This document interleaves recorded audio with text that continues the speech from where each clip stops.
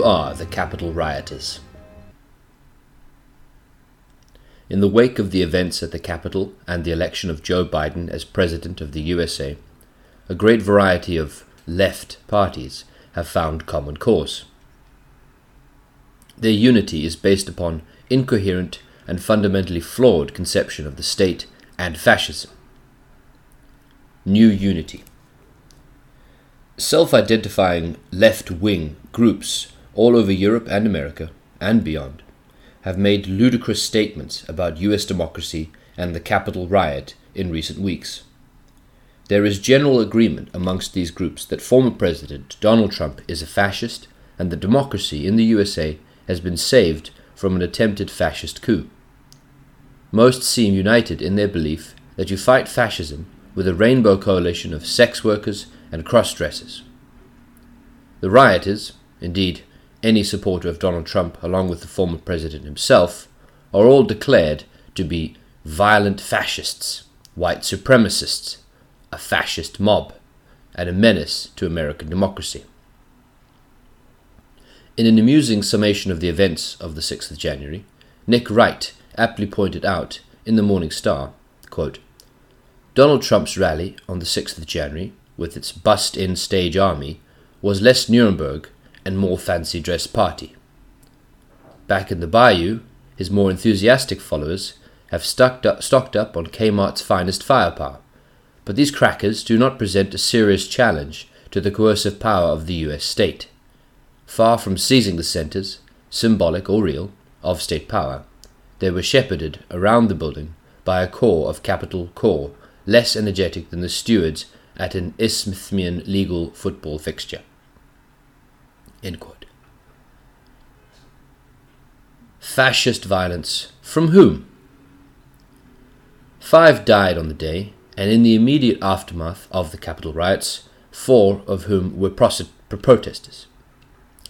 These protesters are described by the RCG, Fight Racism, Fight Imperialism, as insurgents and fascists.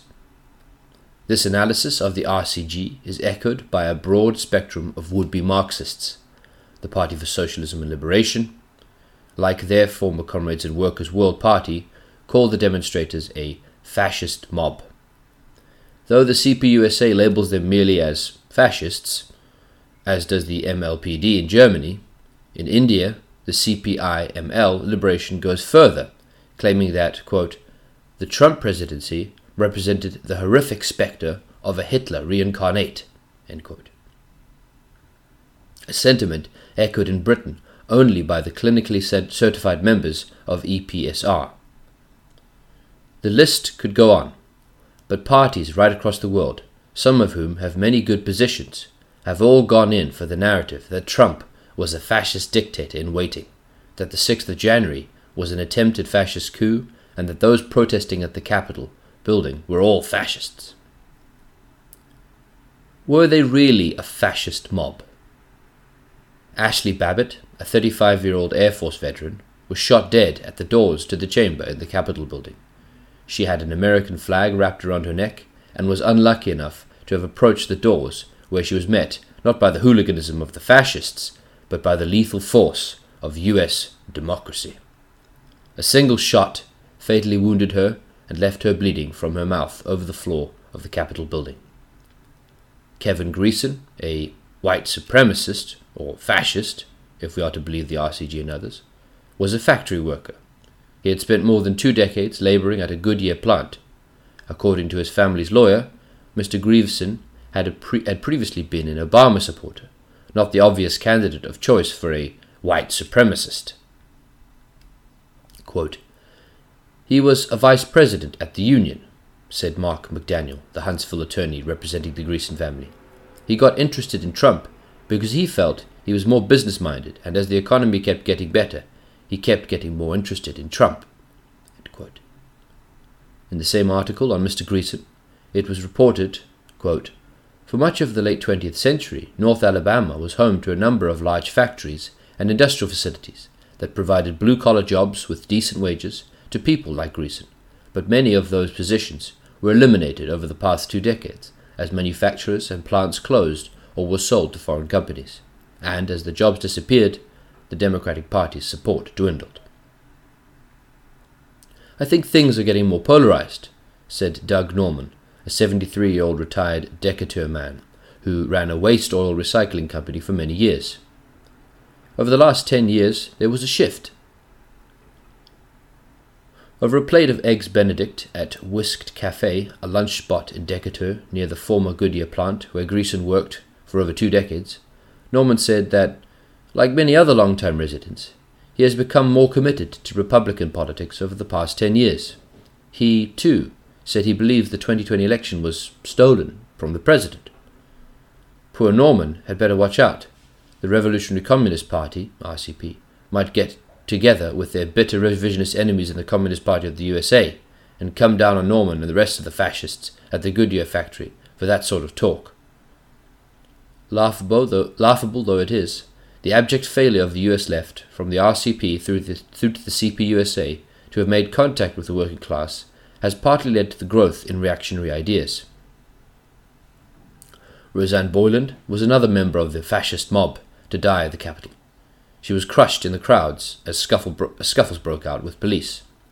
Roseanne was a recovered drug user who was hoping to become a sobriety counselor. A witness to her death described a scene that many readers may be familiar with. Quote, "We got sardine canned in there. There were just dozens and dozens and dozens, pushing and pushing," he said. "Then the police made a really hard push and started pushing out."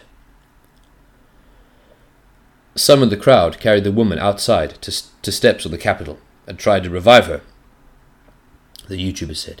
He said he tried to get to her pulse, but there was nothing.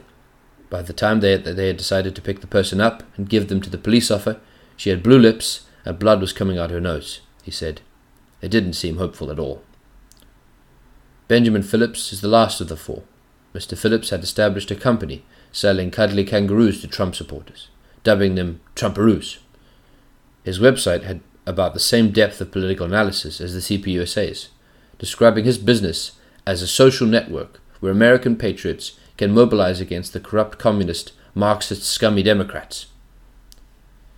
Those were the 4 protesters who died on the 6th of January in the rush of the so-called Marxists to elevate every political opponent to the level of Hitler.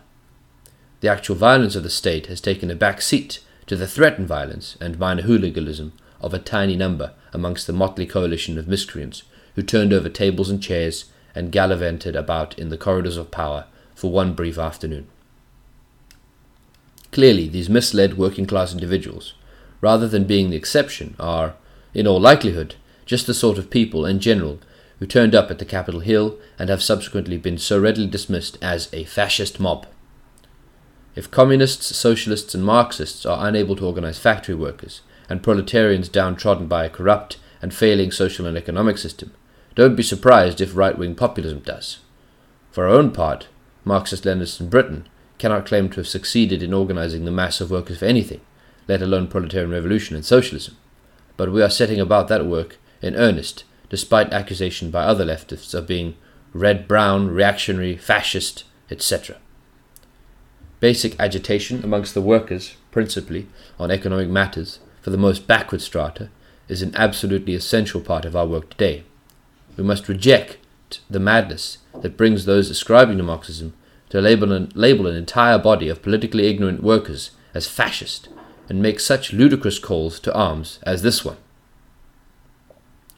We call on all our side's organizations, the unions, the youth, the Black Lives Matter movement, immigrants, people with disabilities, LGBTQ2S+ people, women's and gender non-conforming people's movements, and all working people, including unemployed, low-wage, healthcare, transit, public sector, blue-collar, gig education, incarcerated, and sex workers, to mobilize to crush the white supremacist fascist forces. Whatever happened to making a rallying cry comprehensible to the working class? Whatever happened to workers of the world, unite? Characterizing the USA. In Britain, the RCG, in its newspaper, FRFI, says that, quote, "The insurgents who attempted to take over the capital want to establish a racist, misogynist, fascistic, theocratic Christian dictatorship," end quote.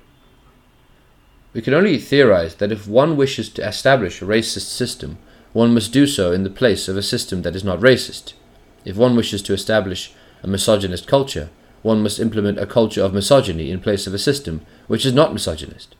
Why does anybody need to impose a, quote, fascistic theocratic Christian dictatorship in the United States of America, of all places?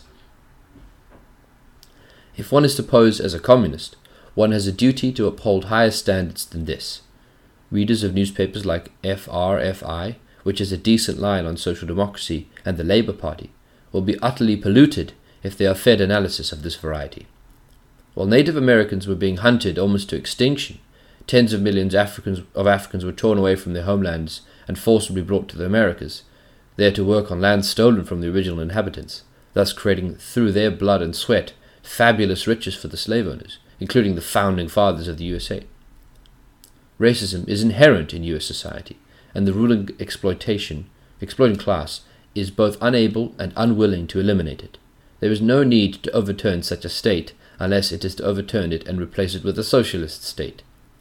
Nick Wright, one of the last cogent writers in the Communist Party of Britain, which is nurturing a new crop of IDPOL anti-Marxists in the OICL, correctly pointed out in the Morning Star, quote, "Violence is endemic to US society. Between 1999 and 2014, there were 185,718 killings by firearm and 291,571 suicides using a firearm." Quote, "In the shockingly violent stakes, the US capital, Washington, D.C. itself, sits only midway in the US hierarchy of homicide, with a murder rate of 23.5 killings per 100,000 residents. For comparison, the 1965 military coup in Indonesia, organized by the CIA and our own MI6, saw something between 2 and 3 million communist supporters massacred in a few months of murder. Of course, the 6th of January events were not simply frivolous, rather they were an eccentric counter to the return to government by the most powerful and decisive sections of US capital that Biden's narrow victory represents." End quote. Where does fascism come from? The big problem for the RCG, as it is for all the Trotskyist and revisionist groups and anti-fascist warriors, is that there is only one ideology that ever confronted fascism. That ideology is Marxism-Leninism. There was only ever one ideology to properly define fascism, and that was the ideology of Marxism-Leninism. Furthermore, there was only ever one political movement that, having properly defined fascism, went on to confront it in a life-and-death struggle for existence and win. That political movement was Marxism-Leninism. The political party most closely associated with this victory was the CPUSP. The political leader who masterminded the attack on fascism was Joseph Stalin, and the victorious forces that tore apart actually existing fascism were the Red Armies of the USSR and Red China. Our present-day anti-fascists, being bitterly hostile to the USSR, Joseph Stalin, the CPUSP, Marxism-Leninism, and the teachings of Marxism, are led into labeling all and sundry as fascists, into conflating all forms of reactionary politics with fascism, into seeing in a legitimate protest against a failed democratic system only a potential fascist coup, and into coming to the aid of the US Democrats and imperialists with left rhetoric about the fascist danger, the reincarnated Hitler, and similar nonsense.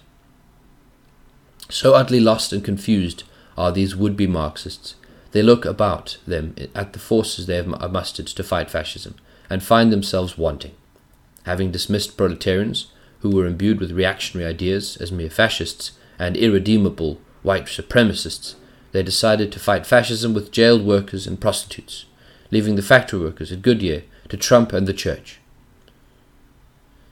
What is fascism? Fascism was precisely and scientifically defined by the Communist International, which warned of the dangers of fascism at the 6th Congress of the Comintern in 1928. Elaborated upon its description at the 13th Plenum of the Executive Committee of the Comintern, and definitively examined its features and characteristics in the main report delivered by Georgy Dimitrov at its 7th World Congress in 1935. In that report, Comrade Dimitrov characterized fascism in power as, quote, "the open terrorist dictatorship of the most reactionary, most chauvinistic, and most imperialist elements of finance capital." The germs of a fascist movement are to be found in every imperialist country, and yet fascism is not implemented.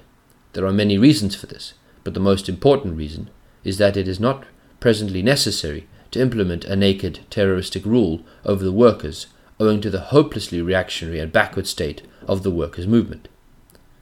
The workers' movement is poisoned and crippled by social democracy and poses no threat to bourgeois rule. Hence, fascism is not a necessity for the bourgeoisie. Until a real revolutionary proletarian movement is to be observed in a country, bourgeois democracy and bourgeois parliamentarism will be the prevailing political forms of bourgeois dictatorship. Quote, Trumpism owes its success above all to its ability to capture and abuse the legitimate anger and frustration of workers against the neoliberal establishment. Trump promises them that factories that can currently produce in China, among other places, will return to the United States. He defends a nationalist, protectionist economic policy, America First, which goes against globalization. And it is true, in recent years, industrial workers and farmers have suffered greatly from competition with low-wage countries. Quote, they don't care that Trump himself is a multimillionaire and a media mogul who barely pays $1 in taxes. They see him as a whole man, the first in ages to speak to them a language they understand. I love you, you are special, he told them during the assault. End quote. What to do? Given all the aspects of Marxism-Leninism jettisoned by uncritical, dogmatic and aging revisionist groups, the position of the CPB expressed here by Nick Wright is streets ahead of the rest. Quote, the 2020 presidential election brought to a head the deep structural crisis of US capitalism, desperate unemployment and poverty in the absence of an adequate social safety net, appalling health outcomes, where 60 million have no health insurance, while the decayed state cannot counter the COVID-19 crisis, or collapsing public confidence in basic institutions and main instruments of law and public order. The forces that coalesced around Trump's thwarted bid for a second presidency cannot be retrofitted into the commonplace conceptions of a fictionalized fascism to prettify Biden's restoration regime.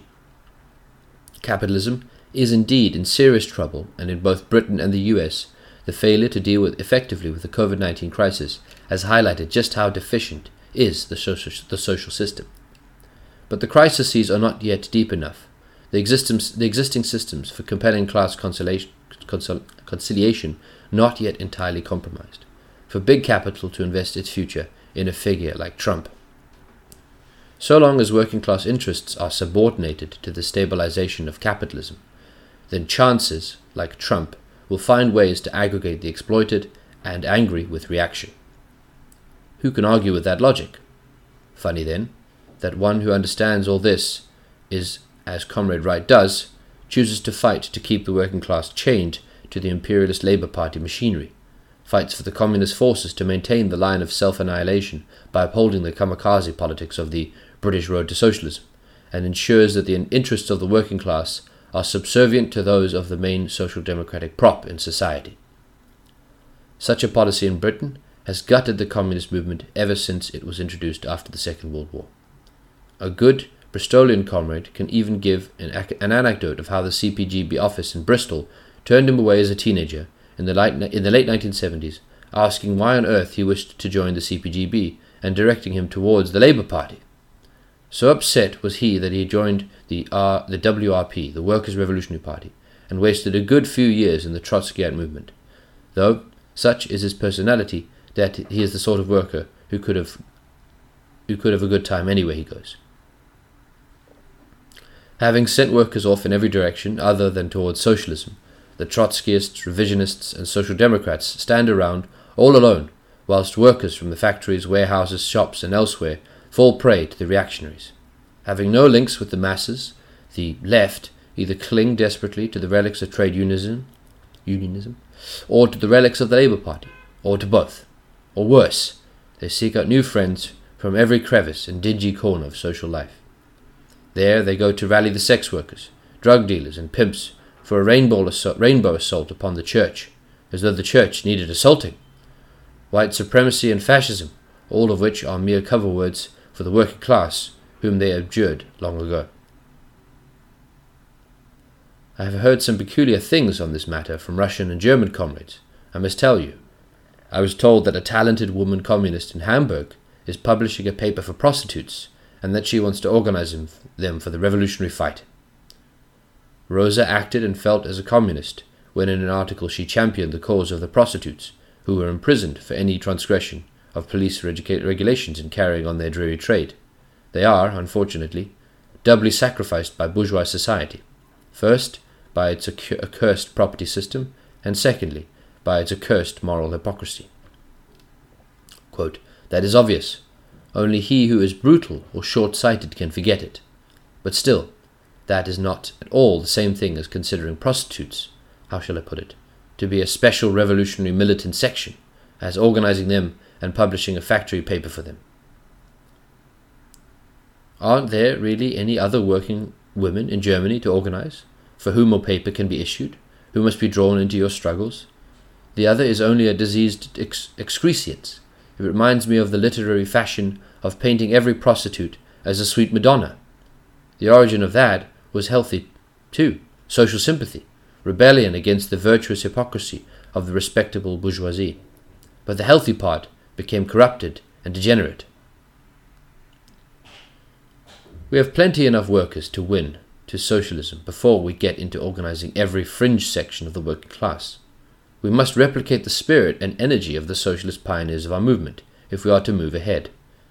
Agitational work, which was undertaken amongst the working class and preceded the formation of not only the CPGB in Britain, but also the Social Democratic Federation that preceded it, needs to be undertaken once more.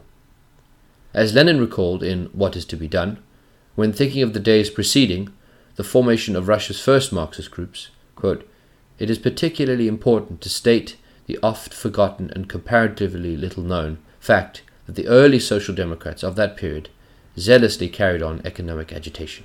End quote. Amongst workers who are faced with joblessness and destitution as imperialism continues to decay, we must provide clear answers to immediate concerns. If we do not, there are others who will.